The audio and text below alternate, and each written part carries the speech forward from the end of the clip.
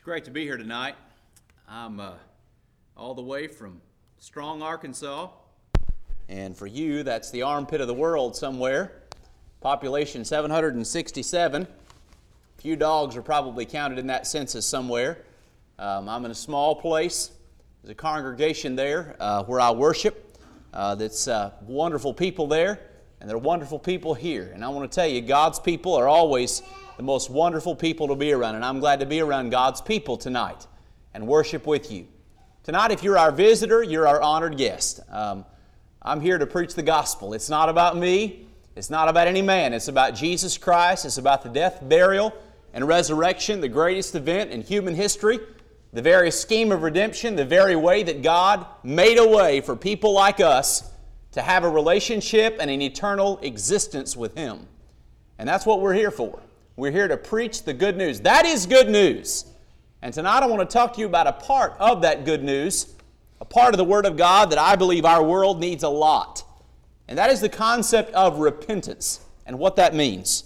In Acts chapter 17 and verse 30, Paul said, "At the time of this ignorance God winked at, but now commandeth all men everywhere to repent. Because He hath appointed a day," verse 31 says, "in which He will judge the world by righteousness, by that man whom He hath ordained, whereof He hath given assurance, in that He hath raised Him from the dead." And throughout this meeting, you'll see me draw a cross up here for no other reason than to put myself right here at the base of it, to put a three-letter word that we all have to deal with, and that is sin, to put the death, the burial, and the resurrection, which is what was accomplished at the cross. It wasn't just that Jesus died. It was the fact that He shed His blood in His death, and He did not stay dead. Buddha is dead. Confucius is dead. Jesus is not dead. And that's why today we can preach Jesus Christ and Him crucified. It would not be good news if He was still dead. It is good news tonight because He is alive and He rules and reigns. And because of Him, little old me and little old you, even though we all have a sin problem, can have a relationship with the Almighty, sovereign Creator and ruler of the universe. And that's why we're here. And that's why this worship is vital. And that's why this message is vital. And the reality of our relationship with God, there is a word that you're going to learn tonight. And that word is the R word. And it's a hard word to pronounce. My nephew, Spencer, can't pronounce his R's very well. He's 5 years old, and it's just a precious thing. There's a little 3-year-old or 4-year-old back home at church, and her cousin's name is Eric, but I call him Ewick, because that's what he's called all the time to the top of her lungs. Ewick! The R word that we have a problem with many times is repentance. And I want to talk to you about repentance, because I want to make this as personal as I possibly can. If you have not repented of your sins, you can't have a relationship with God, and neither can I. If no one has ever told you you had to repent of your sins, God sent me here to tell you you need to change your life in the same way by inspiration. Paul stood on Mars Hill and told the people there they needed to change their life. And if your life hasn't changed, and if you're not changing your life, don't expect God to create or have a relationship with you. He created relationship when we choose to repent. And I want you to focus on that tonight. And I don't want you to lose that concept, because I want to tell you we're going to go through it and we're going to study it together. Before we go further, we have a great privilege to pray. I'll tell you a little bit about me. There's been a lot go on. In the last week, I'm sorry I couldn't start on Sunday. The Lord blessed Julie and I with a great doctor's appointment. We learned we're having twins and there's healthy heartbeats. And I'm telling you, I appreciate so much the prayers that you've uttered, that brethren have uttered. And she just couldn't be with me, and I wish she could. She's definitely my better half. But I'm glad to be here. And tonight I look forward to worshiping with you and studying God's Word. Before we go further, we have a great privilege to pray.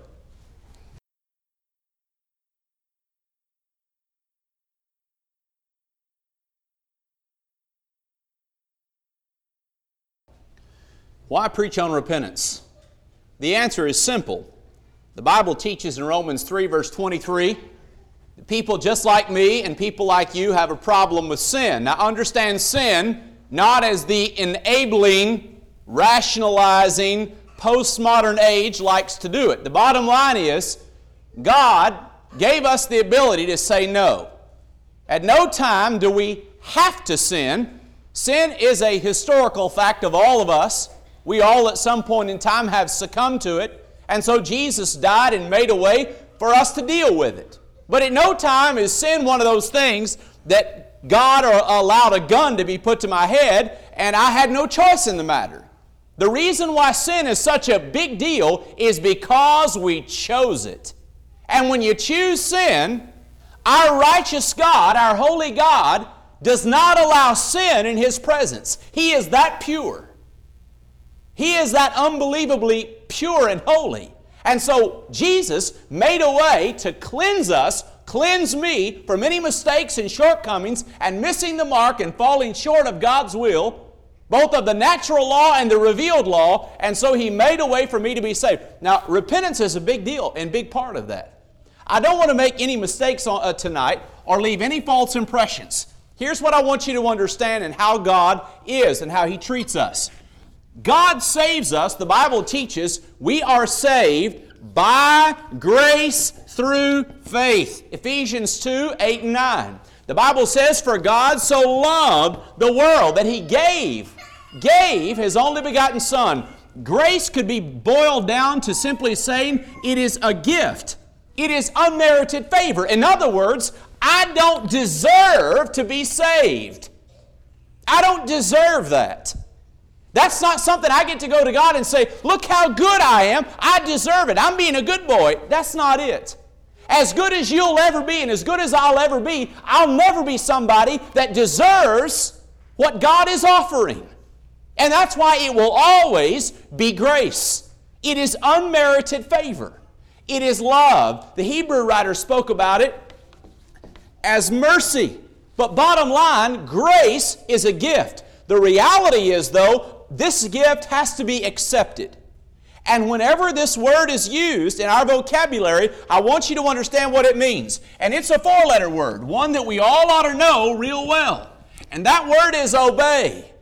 And if we obey God, we accept grace. That's why Paul said that God, when He sends Jesus, will take vengeance on two groups. One, those that don't know God, and two, those that have not obeyed the gospel of our Lord and Savior Jesus Christ. And think about it from God's point of view. I offered you my Son. Here He is. He died a cruel, awful death on the cross, and all I'm asking of you is that you accept that. In Hebrews 5, 8, and 9, the Bible teaches He became the author of eternal salvation unto all those that what? Obey Him. Now that's clear. That's a very clear way to look at it. God offered something, I have to accept it. There has to be a way I can accept it. And the way we accept it is the gospel plan or scheme of redemption. The very cornerstone of that was the death, burial, and resurrection. If Christ be not raised, our faith is vain, Paul said in 1 Corinthians chapter 15. If there are bones, if there are remains of Jesus Christ, we're wasting our time here tonight. We're absolutely wasting our time. But the reality is the tomb is empty, and because of that, our faith stands secure today. It is absolutely secure. The next step we'll speak of, and we're going to prove tonight, is the idea of repentance. I'll also say it has to do with confessing Jesus Christ. And the Bible teaches that we are baptized for the remission of our sins. And I'll give you a scripture for each one of these just real quick, in case I forget, because I am mortal. And if you're taking notes, that's 32 and 33. And there is John 3 and 5. Let me see who said all this. Jesus said that. Jesus said that. Jesus said that. And Jesus said that. Now, if I told you, hey, I've got a way you can be saved, here's what I want you to do, you might say, hey, Cullen's come up with this way to be saved. But hang on a second. if I show you what Jesus said, which is, believe in me, repent of your sins, confess me before men, and be baptized in water, that's Jesus' plan. Don't ever make it any man's plan. That is not man's plan. These are words out of the very mouth of the Son of God, and this is His plan. And when He would say He is the author of the plan that saves, faith, repentance, confession, and baptism have always saved. They forever will save. It's the plan of Jesus Christ, and there is no other plan. If you can, please show it to me. That's what Jesus said. So let's talk about the idea of repentance real quick. Repentance is about beginning and keeping our relationship with God. It's a big deal. Christians can even sin at times. The Bible teaches that in 1 John 1 and 8 and in 2 John 2, verses 1 and 2. So we've described the reality that we have all sinned, Romans 3:23. I've also said that after people are saved, sometimes we sin. What do you do about it then? We have an advocate with the Father, Jesus Christ the righteous. We pray about it. We make up our mind we're not going to do it anymore. That's why repentance is such a big deal. It's not only before or in order to be saved, it's also after we're saved. And did you know there are churches that need to repent? There are churches that need to repent. That's right. I'll prove it to you. In Revelations chapter 2, verse 4, notice what the Bible says there. This is Jesus. Nevertheless, I have this against you, to the church at Ephesus. You have left your first love.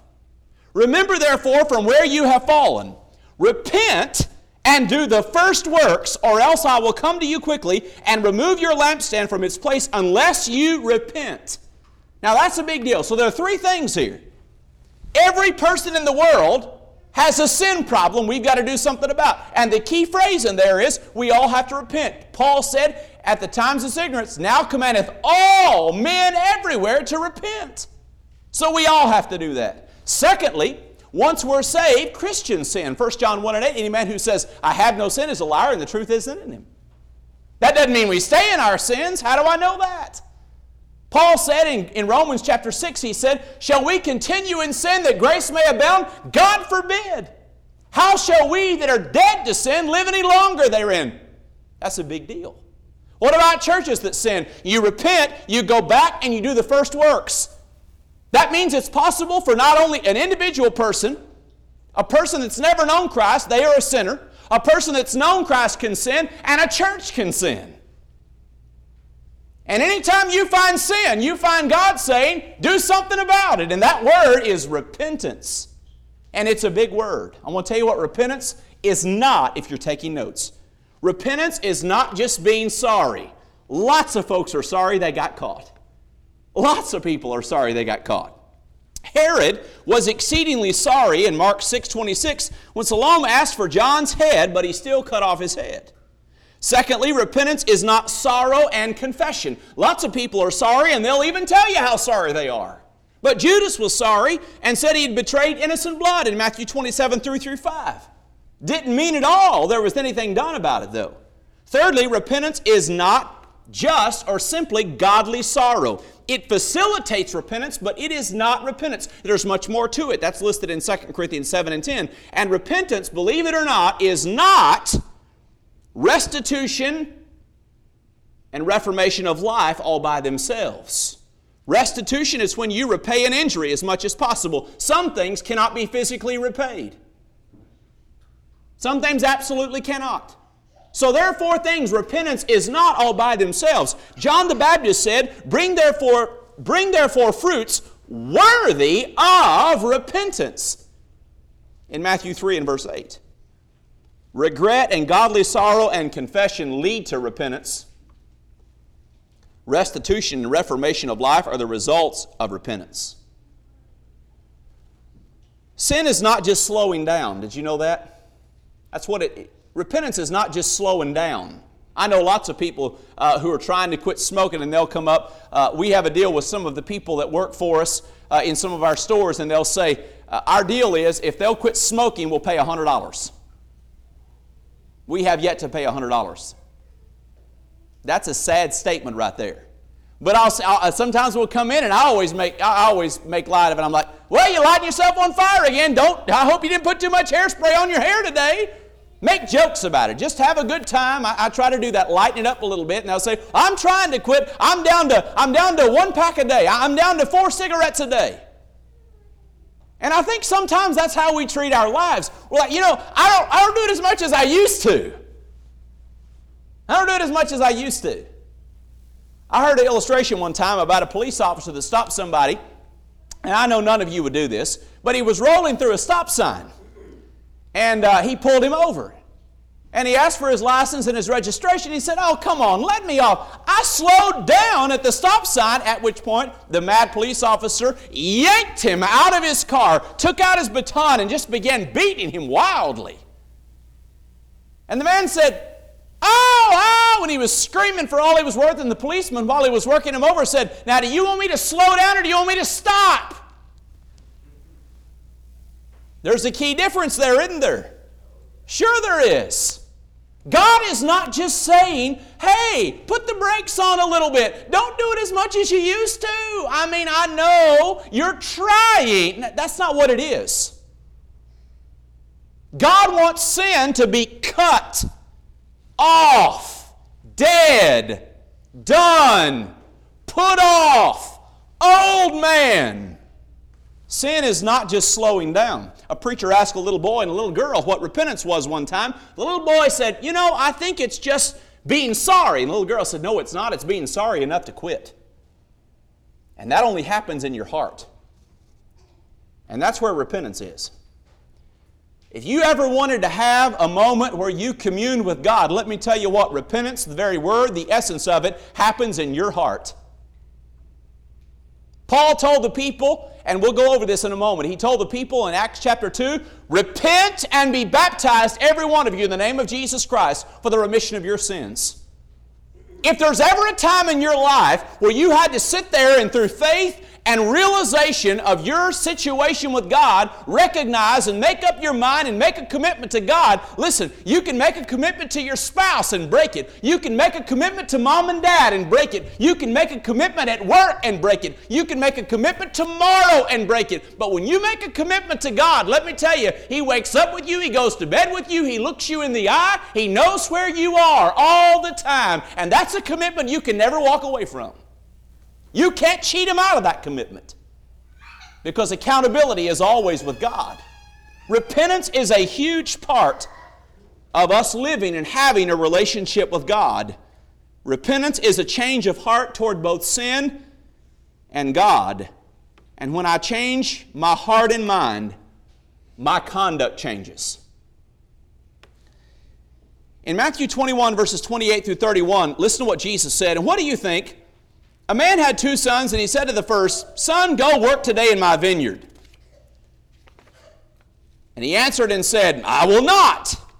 But afterward he regretted it and went. Then he came to the second son and said likewise, and answered him and said, I'll go, sir. But he did not go. Jesus said, which of the 2 did the will of the Father? And they said, the first. That's right. Let me tell you something. I know lots of people that will tell you, I'm going to change. I've changed. And I'm going to tell you this. If I'm going to stand in the face of God Almighty and say I've changed, the proof is going to be in the pudding, as the old saying goes. Your life will change. Paul said, be not conformed to this world, but be ye transformed by the renewing of your mind, that ye may prove what is that good and acceptable and perfect will of God. When you change your heart, your life changes. And if your life is not changing, friend, your heart hasn't changed. We can pay lip service, and our Christianity can be from the teeth out, and we can sing songs about how holy God is, but until God is our God and He changes our heart, our life will never change. And we may do it because of our parents, and we may do it because it makes us feel good for the moment or feel good on Sunday, but if it doesn't happen from our heart, our life will never change. Lasting change will never be there. And will be the picture of what Jesus gave of soil that could not bear fruit in Matthew the 13th chapter. Jonah gives us an example of this in Nineveh. Nineveh was a wicked city, And Jonah preached an 8-word sermon. Now, I've gone over 8 words. If you were wishing for one, I've already violated it. You're probably not going to get one. Jonah, if you remember the story, was swallowed by a great fish. You've heard it that he was swallowed by a great whale. It's not what the Bible says. And God told him to go preach. He didn't go preach. He was swallowed by this fish 3 days and nights. He prayed. He was spat up on dry land. And guess what? When God said go preach again, he went. And when Noah showed up on the scene, notice what he said. Yet 40 days and Nineveh will be overthrown. Jonah 3 and 5. Notice what happened. They had a change of mind, a change of heart. So the people of Nineveh believed God. You know what's at the root of repentance? Do you know what will really root and ground you to be able to change your life? Do you know what's at the very heart of repentance? It is faith in God, and faith and conviction that He will do and promise to do what He said He will do. And if we truly have faith in God, there's going to be some changes. There are going to be some changes in our life. Notice the change of conduct that followed. Then God saw their works, that they turned from their evil way, and God relented from the disaster that He had said He would bring upon them, and He did not do it. One of my very favorite passages, and I invite you to go here, Ezekiel the 18th chapter. In Ezekiel the 18th chapter, there's a passage that I think is unbelievably wonderful. I'm going to begin reading there in about verse 20. The soul who sins shall die. The son shall not bear the guilt of the father, nor the father bear the guilt of the son. The righteousness of the righteous shall be upon himself, and the wickedness of the wicked shall be upon himself. Verse 21. Big stuff here. But if a wicked man turns away from all his sins which he has committed, keeps all my statutes, and does what is lawful and right, he shall surely live, he shall not die. Verse 22. None of the transgressions which he has committed shall be remembered against him, because of the righteousness which he has done, he shall live. In other words, he changed his life, his heart changed, his life changed, and God says, I choose not to remember your mistakes. It's not that God can't, it's God chooses not to remember. That's a big deal. That's a very big deal. Notice what God says. Verse 23. Do I have pleasure at all that the wicked should die, says the Lord God, and not that he should turn from his ways and live? But when a righteous man turns away from his righteousness and commits iniquity and does according to all the abominations that the wicked man does, shall he live? All the righteousness which he has done shall not be remembered because of the unfaithfulness of which he is guilty, and sin which he has committed because of them he shall die. That's big. Verse 25.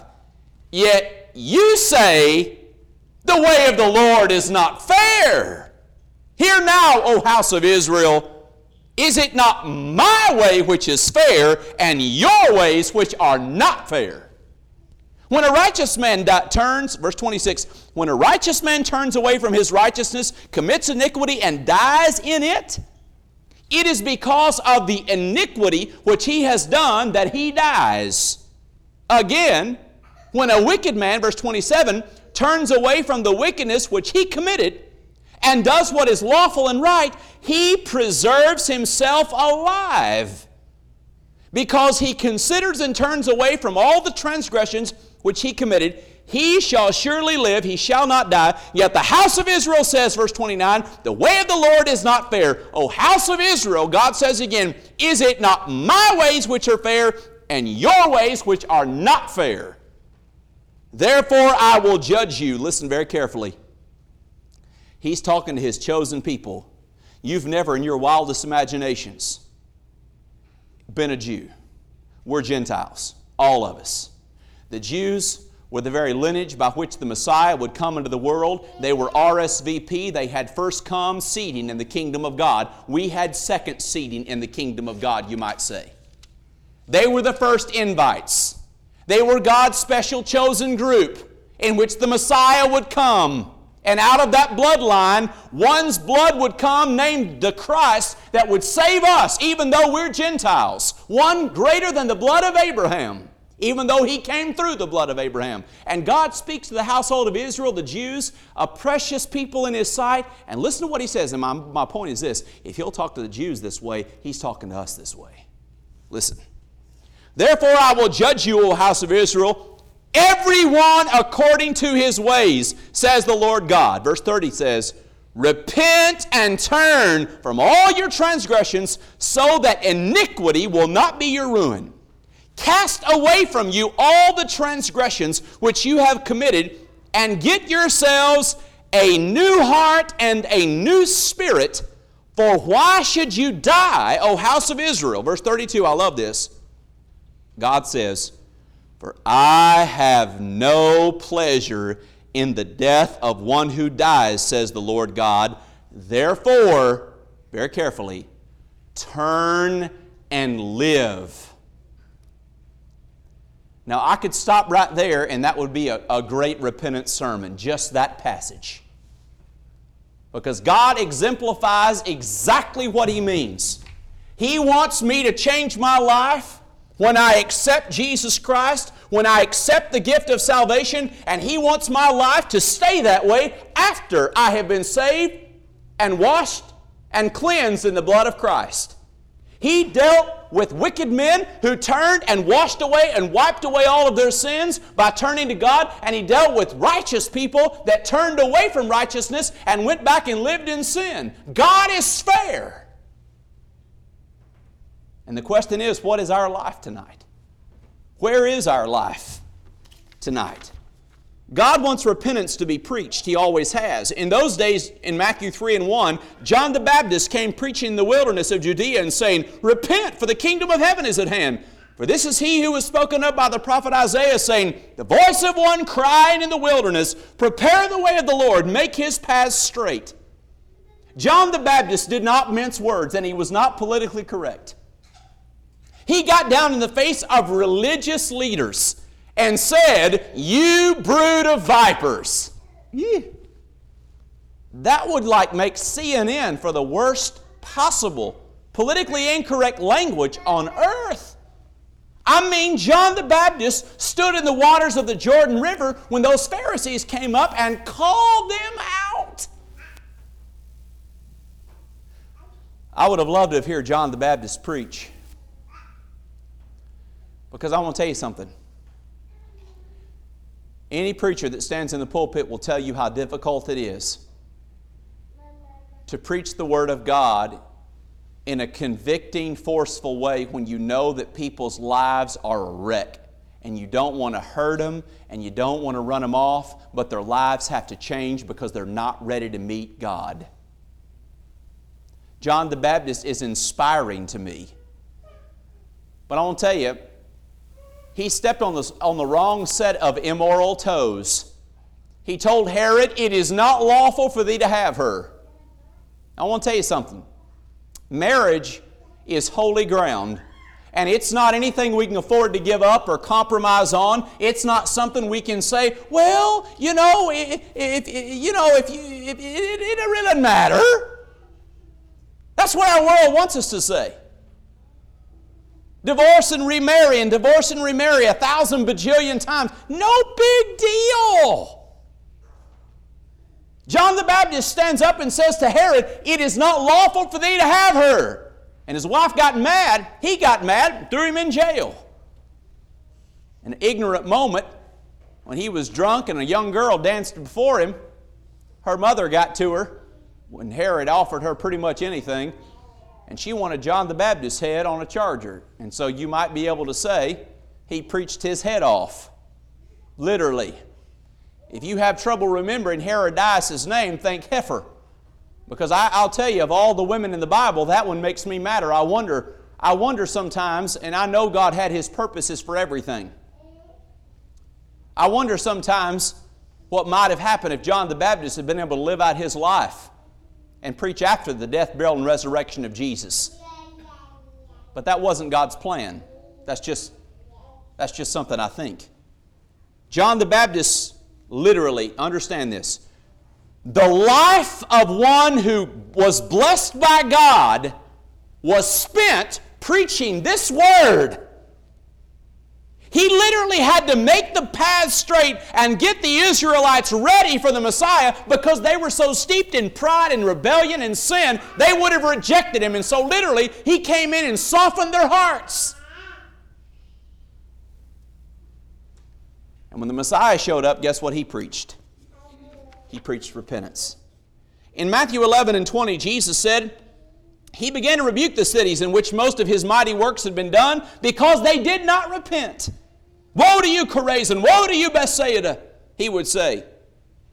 It will be more tolerable, He would say, for Tyre and Sidon. He said, Capernaum, who are exalted, will be brought down to Hades, for if the mighty works which were done in you had been done in Sodom, it would have remained until this day. I want you to notice what He said in Matthew 12:39. Jesus answered and said unto them, An evil and an adulterous generation seeks after a sign, and no sign will be given except the sign of the prophet Jonah. For Jonah was 3 days and 3 nights in the belly of the great fish. So will the Son of Man be 3 days and 3 nights in the heart of the earth. The men of Nineveh will rise up in the judgment with this generation and condemn it, because they, or Nineveh, repented at the preaching of Jonah, and indeed, a greater than Jonah is here. You know what Jesus is saying? Nineveh changed. Jonah was in the belly of that great fish for 3 days and 3 nights. You know the only sign anybody in all the world will ever get? The death, burial, and resurrection of Jesus Christ. That's the only sign you'll ever get. And tonight I want to challenge you. Do you believe in the death, the burial, and the resurrection of Jesus Christ?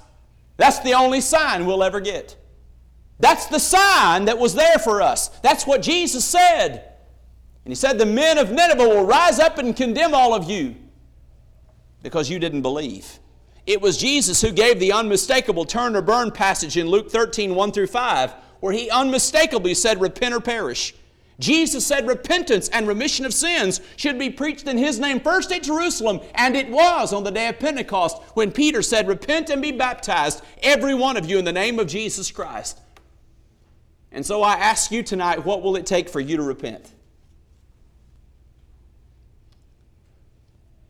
Is it going to take a near-death experience? That seems to work for a little while for some folks. Is it going to take one of your loved ones getting sick and dying? What's it going to take? Is someone going to have to come get up right in your face and literally shake you?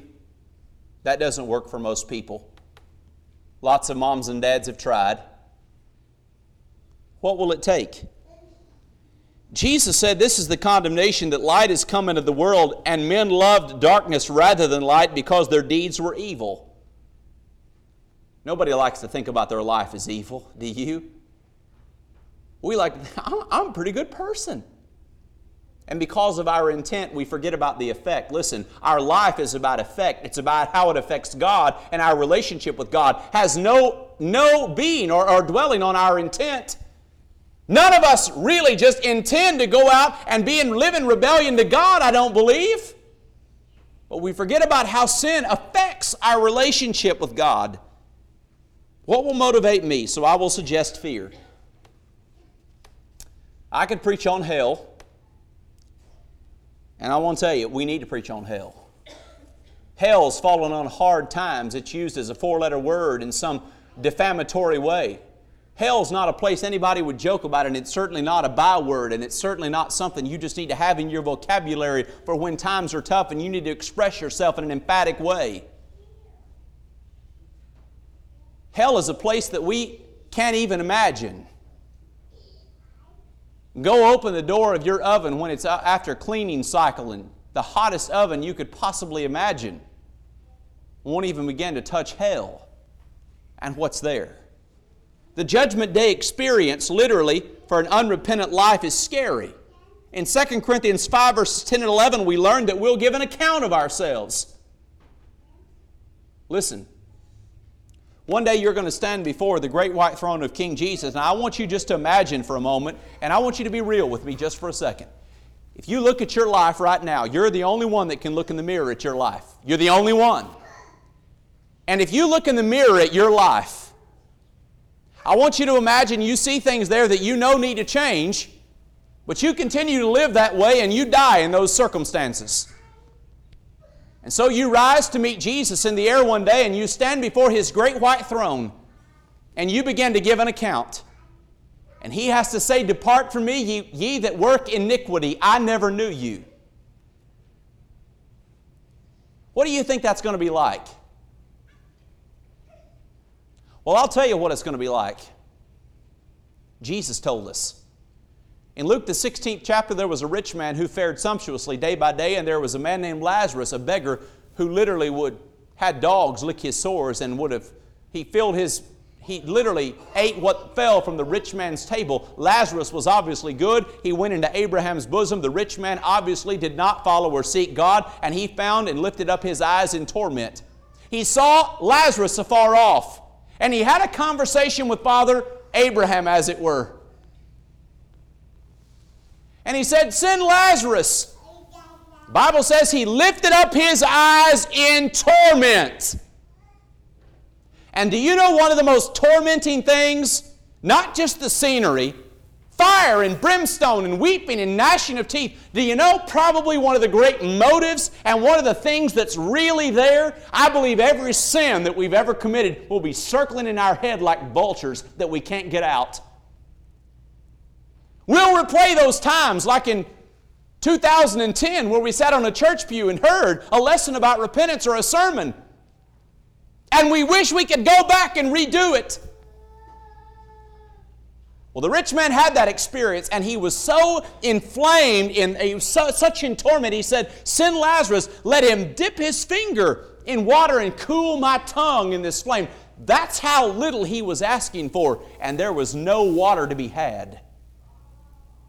He said, "There is a great gulf fixed, and you can't cross it." You know what he said next? "I've got 5 brethren." In other words, I've got friends and family that are living the same kind of life I'm living. And I don't want them to come here. And you send Lazarus back from the dead and you have him talk to my brethren. Do you know what he was told? They have Moses and the prophets. Let them hear them. And he went on to explain, though one come back from the grave, it's not going to help. Listen. No man performed more miracles than Jesus, the Son of God. He went about doing good, literally shut down the local physicians, raised people from the dead, healed every disease imaginable, and people crucified Him because of envy. The apostles went around with power to perform miracles and literally healed the sick and did amazing things and literally were beheaded, crucified upside down, and just downright murdered. Signs don't convict people. The Word of God was the true convicting power. The only thing a sign ever did was to confirm a message, and the message is what would set you free. Jesus said that. And tonight, if the message of Jesus Christ doesn't move you, there's no sign that will. I hope if you have any conscience within you and you don't have a relationship with God because of sin in your life, I hope you're scared to death, and I hope you don't sleep tonight. In fact, I hope you don't sleep well until you get your life right with Jesus. Hell is a real place, and it's not made for you. It's made for the devil and his angels. God never designed it for you. Don't you ever think that. God made a way so you don't have to go there, and so I don't have to go there. And He made the way so clear, He literally made it stained in blood from His own Son. The last thing I'll say that might move you is God's love. God's love. Or do you despise the riches of His goodness, forbearance, and long-suffering, not knowing that the goodness of God leads you to repentance? When you look at the cross, I want you to look at a father. who for a moment in time had to separate communion from Himself with His Son that had never done anything wrong. The willing participant, the Lamb of God that would lay down His life for the apple of God's creation, and that was us. Don't you ever forget this. We are created. We are created in the image of God. God gives us the ability to be analytical, to judge things, and to make decisions. And when He laid out the cross of Calvary, and when He allowed His Son to die, be buried, and rise from the grave, He gave us every bit of brain power to recognize that is the essence of love. It is sacrifice for people that are undeserving. The Bible says, "But God commendeth His love toward us, while we were yet sinners, Christ died for us." He died for the ungodly. And that's me. We like to think about our lives in big and little sins. A lot of people think about big sins. Murder, Galatians 5, 19 through 21. Homosexuality, 1 Corinthians 6 and 9.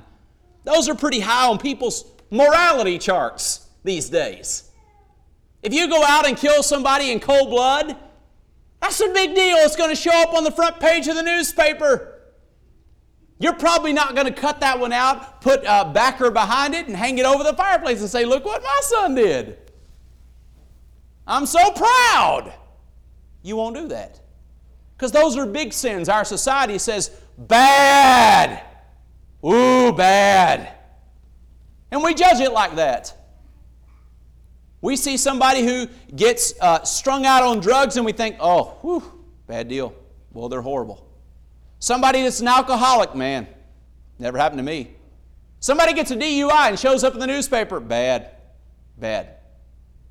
We like to refer to those as mountain sins.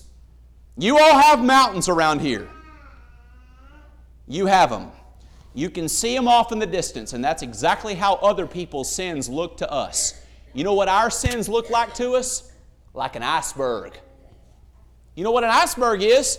Can't see it, can you? Very much of it at all. In fact, most icebergs are underneath the surface of the water. They'll float just underneath the surface. That's why they're so dangerous to ships. Only just about a tenth or 2/10 of an iceberg are visible. The rest of it is under the surface, and that's how we like to see it. If we've got an evil thought, or we look at pornography, or we hate somebody, or we're envious or jealous or nasty, and we bite somebody's head off, or we write nasty stuff, and you name it, that's iceberg stuff, man. As long as nobody knows about it, I'm in good shape.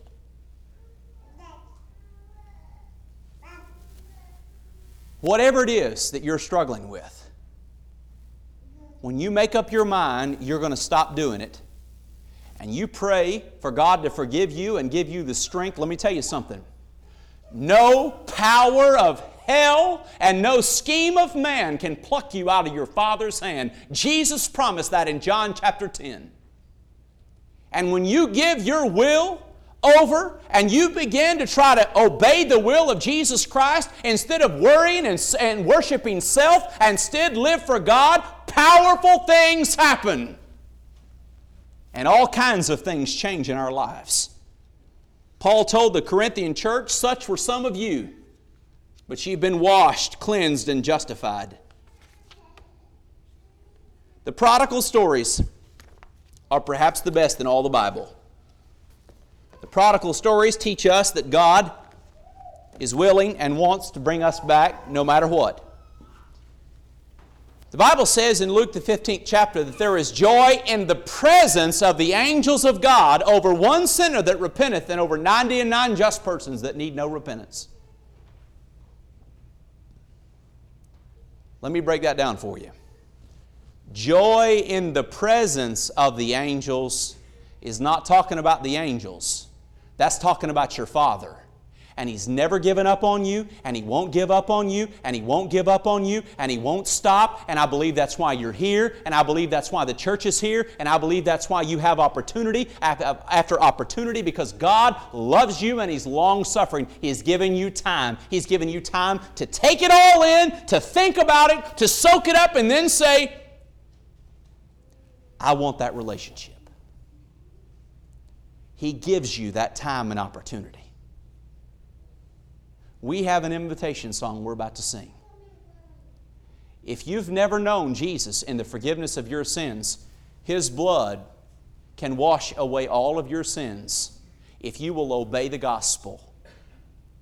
If you're a Christian and you've been baptized into Christ for the remission of your sins and you've gone back to your sins, listen, you need to change.